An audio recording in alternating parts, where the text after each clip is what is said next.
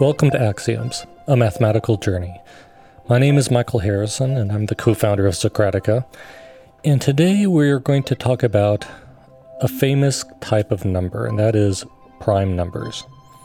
So to begin, let's talk about prime numbers, and we'll kind of compare them to similar things and from science and life.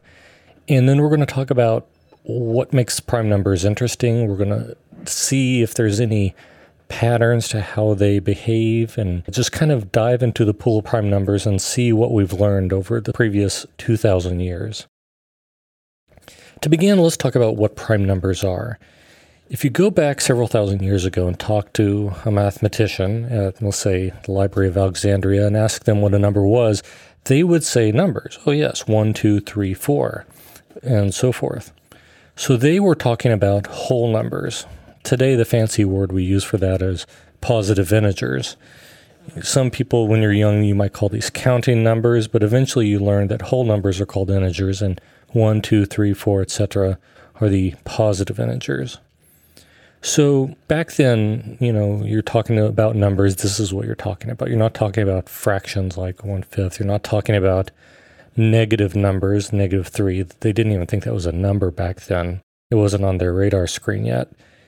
But these numbers were, no matter where you were on Earth, people counted, and they developed different symbols and ways to write it down, but the numbers were the same, 1, 2, 3, 4, 5, 6, etc. A natural thing to encounter would be when you have, let's say, something like 6. 6 things. It can be 6 eggs, it can be 6 rocks, you're playing a game or something like that, and you want to divide them among some people. Well, with 6 things, you can divide them among 2 people without any problem. Give 3 to one and 3 to the other. You can divide it among 3 people without any problem. Give person 1, 2, 3. You can give each one of them 2 things. You add them up, you get 6. But if there's 4 people, there's a problem. You can give each of the 4 people 1 thing, but there's going to be 2 things left over.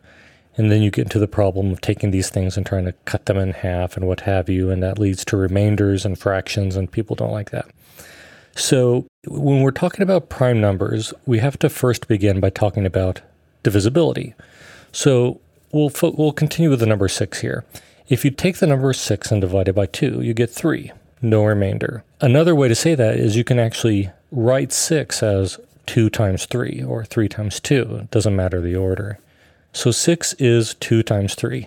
This process of taking a positive integer, a whole number, and writing it as the product of 2 smaller numbers, we call that factoring. And so 6, you can write that as 2 times 3. But what about 2? And what about 3? Now, 2 you cannot write as a product of 2 smaller numbers. 2 is just 2.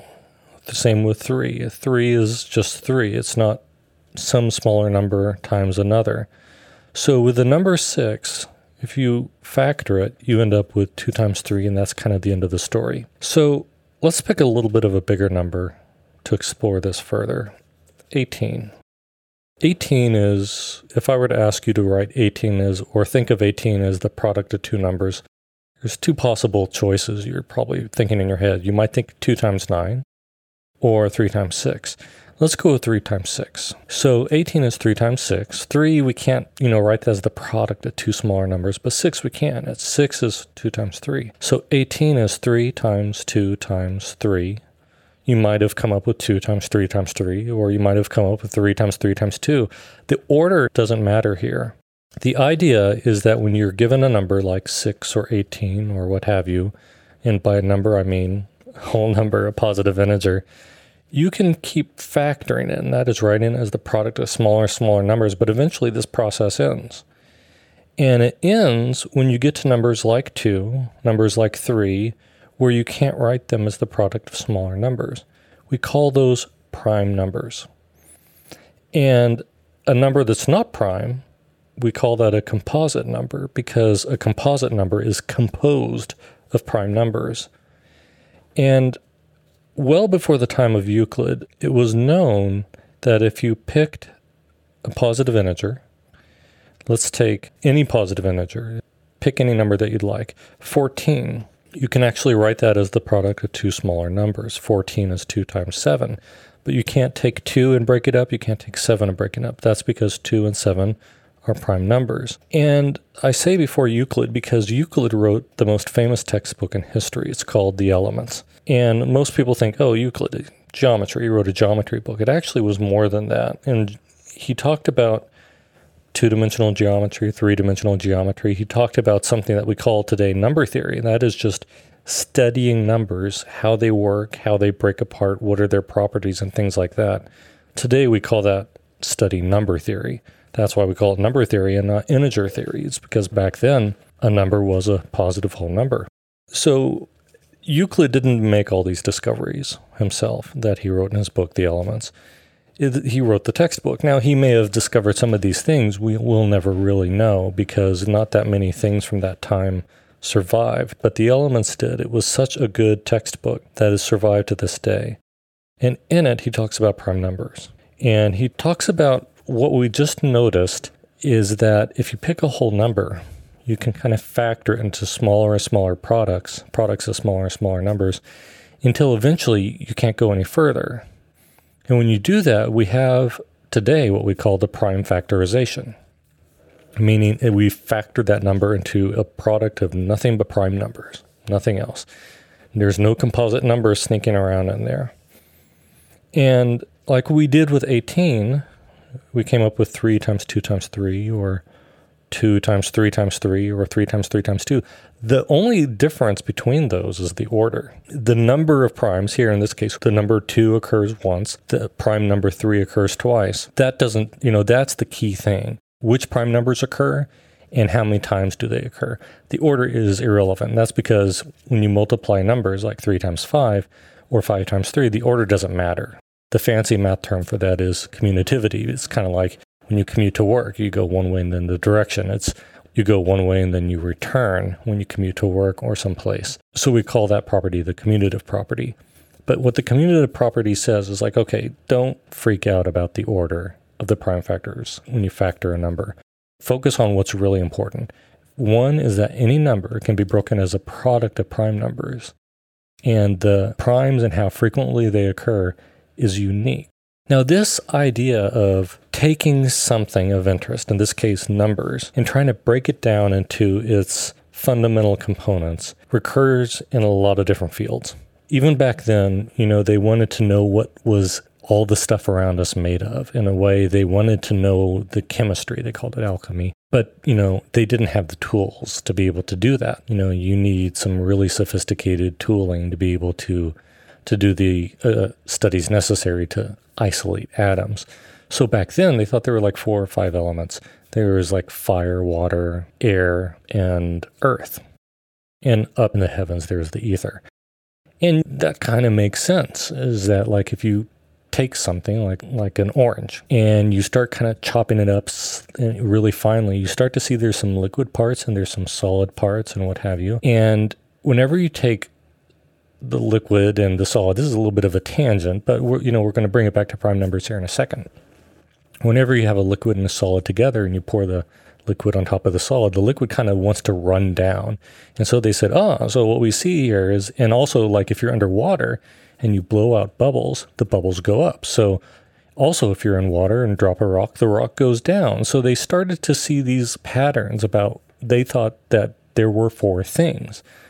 Earth, some uniform thing called earth, air and bubbles and the stuff that we breathe and all that, and then liquid like water and what have you, and then there was fire, and when you burn something, fire just takes off. So they thought that they could describe the whole world with 4 elements, saying every one of the 4 elements had its natural place. So this is the thinking, and several thousand years ago around this time was, why don't we, whenever we're looking at something, why don't we kind of try to break it down into its primitive parts, the prime parts, and then look at how you can combine them together to get composite materials. And they were doing that with, the matter around us, but they were also doing it with numbers. And so they happened upon this idea of prime numbers and composite numbers, and this idea that any positive integer, can be kind of factored down until you get to a prime factorization. Furthermore, the prime factorization of an integer is unique. Every positive integer has a different prime factorization. So that's like its signature, its thumbprint. That was such an important thing to observe that they actually called that the fundamental theorem of arithmetic. Fundamental because it's like the basis of most things. It's like the basis on which numbers are built. In mathematics, a theorem is just an important thing that they were able to actually prove is true. Now in science, they do something different. They actually run experiments to show that, if they said that, this is how gravity works, they run an experiment and see if their idea is correct or not. Mathematics isn't science. So if someone says this is what we believe, it's like, well, okay, prove it. Well, what does that mean? What do mathematicians mean when they say prove it? What that means is they start off with some things that we all agree on. And then very gradually, step by step, very methodically, they show you if this is true, then that must be true. And they give you a reason why. And if that's true, then this other thing must be true. And they give you a reason why. Other people look at it and check your logic to make sure you aren't cheating yourself or taking any shortcuts. And if kind of everyone agrees that, yes, your logical reasoning, step by step, is correct, then it's now become a theorem, and we say that we've actually proven that. It is now true. And then other people can take that result and build things on it. So this idea that whole numbers could be factored in a unique way into a product of prime numbers was quite fascinating, and it does deserve the name, the fundamental theorem of arithmetic. So if that's the case, the next thing you'd want to know is, well, how many prime numbers are there? Does there seem to be any pattern to the prime numbers? And we'll start off by just rattling off a list of the first prime numbers. The first one is 2, then 3, then 5, 7, 11, 13, 17, 19, and so forth. And the list goes on. So those are the first prime numbers. And it's a natural question to ask, does this list ever come to an end? Like, is there, let's say, 1,000 prime numbers, and that's kind of enough to handle all the numbers? It turns out no. And this, once again, in Euclid's Elements, it was proven that, not only can every number be written as the product of prime numbers, and that it's like its signature, it's a thumbprint, but it turns out there's actually an infinite number of prime numbers. And that's a pretty bold statement. It's like, okay, if someone tells you that, you're probably going to believe them, especially if you have a math test next week. But how would you go about actually proving it? And this is actually a great way to introduce you to the idea of how mathematicians think. Mathematicians, when they get together in math rooms and talk about math with math boards and math pencils, it's different than the math they're actually taught in the classroom. Like in the classroom, when you're learning algebra, geometry, trigonometry, and whatnot, you're learning how to solve problems. You learn a few tools and techniques. And in geometry, you may even be introduced to this idea of like trying to prove that something's true or not. But mathematicians go in a totally different direction. If you were to sit in a lounge and listen to some mathematicians talk, your opinion of mathematics would probably change. And probably for the better, because you realize it's not just about memorizing a bunch of formulas and using your calculator and just crunching numbers all day. You're thinking much more abstractly and approaching a lot of things like they're unsolved puzzles, and how would you approach it? So in that sense, it might almost bear a similarity to chess in terms of thinking, is that most chess games are different from each other, and you look at a chessboard and you're looking for patterns, you're looking for strategies of attack, and to find that winning move. So in the case of prime numbers, how do you go about showing that there's an infinite number of prime numbers? I mean, like, how do you show that? I mean, it's one thing to be told that that's true, and some math people actually proved that several thousand years ago, but if you were stranded on a desert island, this happens a lot, actually. And all you have is a nice flat sandy beach and a stick. It's like you're going to be doing some math, because that's where life leads you. And so here is the thinking that showed that there were an infinite number of prime numbers. Assume there's not.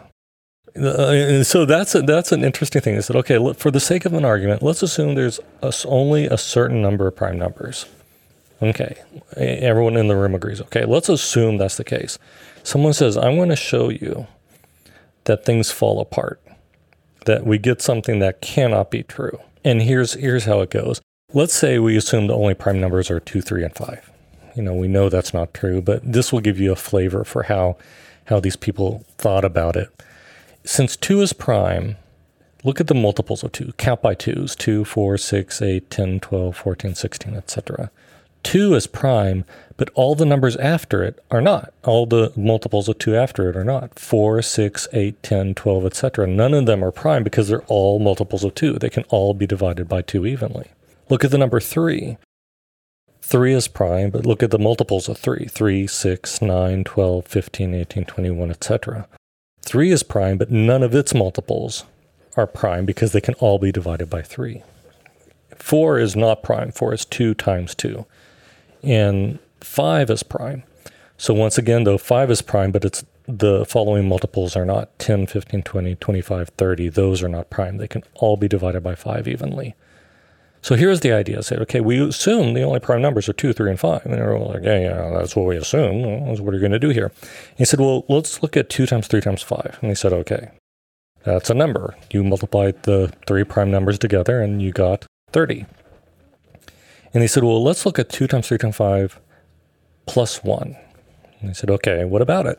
And they said, well, it can't be a multiple of 2 because 2 times 3 times 5 is a multiple of 2, it's a multiple of 3, and it's a multiple of 5. And they said, yeah, so what? And we add 1 to it. And they said, okay, well, the next multiple of 2 is 2 times 3 times 5 plus 2. The next multiple of 3 is 2 times 3 times 5 plus 3. And the next multiple of 5 is 2 times 3 times 5 plus 5. So if we do plus 1, it's not a multiple of 2, it's not a multiple of 3, it's not a multiple of 5. So one of two things has happened. Either it's a prime number, or it's divisible by a prime number different than 2, 3, or 5.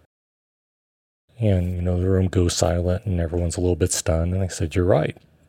You're right. Our assumption is wrong. If we assume that there are only this number of prime numbers, we can always just construct a new number by multiplying them all together and adding 1 that doesn't, that's not divisible by any of them. And so that is the way they think about it. So they're not sitting there doing a whole bunch of add this, multiply that. That's the type of, puzzling approach that mathematicians use when they approach problems. So there are an infinite number of prime numbers. We now know that every positive integer, as the ancients would say, every number can be uniquely factored into a list of primes. So now that raises lots of other things. If someone says, okay, if I give you a number, can you tell me if it's prime or not very quickly? That would be an interesting question. Another person might say, okay, well, I'd like to make a list of prime numbers in a book somewhere that we can put on our bookshelf. So when people are working with math and factoring and what have you, they can grab the prime book, flip it open, and see all the prime numbers there listed out, so they don't have to waste their time recreating that list. And this latter question, this idea of, well, is there a nice way to find the prime numbers? There was a Greek scholar named Eratosthenes that came up with a method, and it's called the sieve of Eratosthenes. A sieve is like when you're making pasta and you dump it into this colander. It's this thing that allows some things to fall through and other things not. In this case, the water will pass through the colander, but the pasta stays behind. And here's why Eratosthenes says, here's this method, we'll call it a sieve, is you make like a bingo card of numbers, like 10 by 10 grid. So there's 100 numbers, 1 through 100. And the first row is 1 through 10, the second row is 11 through 20, 21 through 30, and so forth. He said in the first row, we know 2 is a prime number. So we'll go through and scratch off every single multiple of 2. Now, what is not scratched off? The next number that's not scratched off is 3. So circle that, and then you kind of go through and scratch off all the multiples of 3. What's the next number in the first row that's not scratched off? And that's 5. Circle 5, scratch off all the multiples of 5 and on your bingo card. And then do the next number you encounter is 7. So once you do that, all the numbers that aren't scratched out, you can circle them because those are the prime numbers from 1 through 100. And that's a pretty clever thing. It's like, oh my goodness, we only checked the numbers in the first row, yet it applies for the whole grid of, 1 through 100. Why does that work? That would take us a little bit too long of a detour, so we won't go there. But needless to say, you can actually show that no matter how big your square is, it could be like 50 by 50. So that would have the numbers from 1 to 2,500. And if you check the first row from 1 to 50, identify the primes there, scratch off its multiples and what have you, then what you're left with is a table of the prime numbers from 1 to 2,500. And it works pretty quickly, especially today with computers. Back then, they didn't have those, so they did everything by hand or in their head. So finding the prime numbers is, that's a really nice method. And to honor the person that we think discovered it, we call it the Sieve of Eratosthenes. So that brings up the other one. It's like, okay, if I give you a number, can you quickly factor it? It's like, that turns out to be a pretty hard problem. And it's proven to be such a difficult problem. It's actually used in cryptography, in code breaking and things like that. Because factoring numbers is so hard, big numbers, I'm not talking about the small numbers like 200 or 300, but the big ones, numbers that have like hundreds of digits and things, that takes so much computing power. They know that most of the computers, all the computers actually today simply just could not factor some numbers in a certain amount of time, especially if you're clever with how you pick your numbers. And this gave rise to what's called, public key cryptography, where if you take a big number, a big number, that's the product of just 2 primes. And it's like, now you must have been kind of clever to come up with that. But since you didn't tell people what 2 prime numbers you used, the only way they can find out would be to factor that number. And that's going to take too much time. There's an algorithm, a recipe for saying, okay, I'm going to share this big number that will allow people to encrypt things, send it over the internet, or any other method of sending information. The person gets it, and if they know how to factor it, they can decipher it. And that's why it turns out today, especially with security online, prime numbers and factoring has now become a pretty active area of research. And if you were to go back 2,000 years ago and say, okay, why are you factoring numbers? Why are you looking at prime numbers? What's the application of that? And it's kind of like more like, well, because it's there. We use numbers all the time. We want to understand how they work, what patterns there are, how they fit together and things like that. Just like we do in chemistry, just like they do in particle physics. In chemistry, they broke everything down to the fundamental elements, and they made a table of the elements. There's a little over 100. A little under 100 occur naturally around here. And they learned which elements can kind of stick together and which can't. And they learned, turns out that each atom, they're made of atoms, and each atom is made up of kind of 3 building blocks, neutrons, protons, and electrons. And they even kind of learn how they're positioned. Now in the core, you have this really dense core of protons and neutrons, and you have this like fuzzy cloud of negative electrons kind of buzzing around it. And by looking at if you know how many electrons an atom has, it tells you how many protons it has as well, that is important for being able to know what other atoms it can stick to and which ones it would have trouble sticking to and things like that. And so chemistry, modern day chemistry, repeated this exact same exercise of taking something, breaking it down to its individual pieces, learning how they can stick back together. Now in chemistry, there's a finite number of elements, and it's made up of just 3 types of particles. Whereas in mathematics, and when you look at the whole numbers, there's an infinite number of prime numbers. Okay, and you might want to say, well, are there nice patterns to prime numbers like there is in chemistry? In chemistry, you're always adding, for atoms, you're adding 1 proton and 1 electron to get the next element. You occasionally have to throw in some neutrons to guarantee everything sticks together nicely. But with prime numbers, there are some patterns, and there's other patterns people think are there, but they're not sure. And so I think this would be a good time to kind of just wrap up our discussion to let you know that people have been looking at prime numbers now for over 2,000 years. You would think we'd have everything figured out, and we're far from it.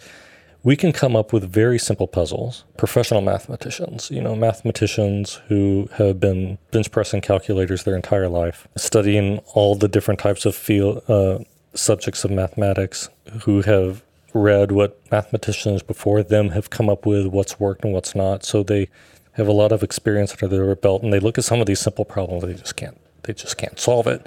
One example of that is what we call the Goldbach conjecture. Goldbach is the name who stuck to this problem. And a conjecture in math is just an educated guess. It's not just any old guess. I mean, you could make outlandish guesses and they're not going to call that a conjecture. You have to at least make a case that, I think this is true, but I can't really prove it. I can't logically show you why this is true. And the Goldbach conjecture says if you pick any even number, not 2, because 2 is prime, pick any even number, 4, 6, 8, 10, etc., it can be written as the sum of 2 prime numbers. Here we're now talking about adding numbers, not multiplying. We're not talking about factoring numbers. And you pick a few even numbers and you can convince yourself it's true. Like, what about 6? Well, 6 is 3 plus 3. It's the sum of 2 prime numbers. What about 12? Well, 12 is 3 plus 8. Unfortunately, 8's not prime, so that doesn't work. But it's 5 plus 7. And 5 and 7 are both prime numbers. What about 20? 20 is 2 plus 18. That doesn't work. 18's not prime. Is it 4 plus... what am I getting? You scratch that. So let's look at 20. It's 3 plus 17, for example. That works. And both 3 and 17 are prime numbers. And you do this, and after a while, you're thinking, wow, I would not have... Maybe you would have thought that it was true. Maybe you wouldn't. But after, spending a week on this desert island, doing this for maybe hundreds of numbers, you start to think, oh my goodness, there's a pattern here. Every even number, I'm not sure how this works, but every even number can be written as the sum of 2 primes. People have tried to show why it's true, and they can't do it yet. No one's done that yet. If you want to do that, by the way, you'll be famous to mathematicians around the world, and you'll be invited to some nice parties. Another one is the twin prime conjecture. And this is interesting because you would think that as the numbers get bigger and bigger, that maybe the prime numbers would gradually become more and more spaced out, as more and more composite numbers would fill in the gaps. But occasionally you'll come upon 2 prime numbers that are not back to back because, other than 2 and 3, that's not possible, because after 2, all the even numbers are now a composite. You can toss them out. So the closest 2 prime numbers can get after 2 and 3, the closest they can get to each other is to be 2 apart from each other. For example, 17 and 19 are both prime numbers, and they're only separated by 2. Their difference is 2. 41 and 43 are prime numbers, and we call such prime numbers twin primes. 101 and 103 are twin prime numbers too. And so it's been conjectured that there are an infinite number of twin primes. So what they're saying is an infinite number of times you'll get 2 prime numbers really close to each other. So it's not like prime numbers slowly get farther and farther apart from one another, which honestly, that if I didn't know this conjecture, if I was young, just starting out, that's what I would have guessed. It's like, well, after a while, you'll still keep finding prime numbers, but they'll become less and less common. You're going to keep having longer and longer runs of composite numbers. People are saying, actually, no, you'll always, have this boom, boom, these not quite back to back, but these 2 prime numbers that are separated by 2. And they're called twin primes, and this is called the twin prime conjecture. That one was a tough one, but recently someone made some progress, but hasn't been able to prove it yet. But the progress was interesting. I actually haven't, read that paper. They published it in a math journal. People looked at it and said it's true. So someone's made some progress getting close. What does it mean to be close? But they were able to at least show that there is a gap that will occur infinitely often. They want to show the gap as 2, and they say, I haven't been able to show the gap as 2, but there is a gap. Several hundred, several thousand, what have you, where it occurs infinitely often. So it does happen. So it is true that prime numbers don't gradually, the gaps between them get larger and larger. And I said I would end on those, but one last story I'd like to share with you. Prime number theorem. This one is fascinating. Was proven around early 1900s, late 1800s. Two people proved it at the same time, and this is what the prime number theorem says. Is if someone asks you how many prime numbers there are, it's like, we now know there's an infinite number of prime numbers.